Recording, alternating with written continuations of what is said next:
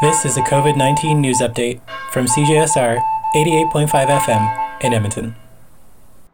Recently, City Council approved $4 million to be put towards our nearly 100 kilometers of missing sidewalk spaces, unsafe crossings, and gaps in bike paths. This work will be done this year and next and is in line with both the city's vision of a 15-minute community and its climate change goals. The city will also be considering its snow and ice removal processes, particularly in light of climate change-oriented weather conditions.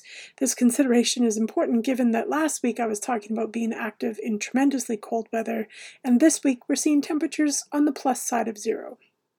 Really, the only consistency I can offer is Alfred Wainwright saying, "There's no such thing as bad weather, only unsuitable clothing." I recommend that you dress in layers regardless of the weather, so that if you're too warm or too cold, you have the layers available as needed.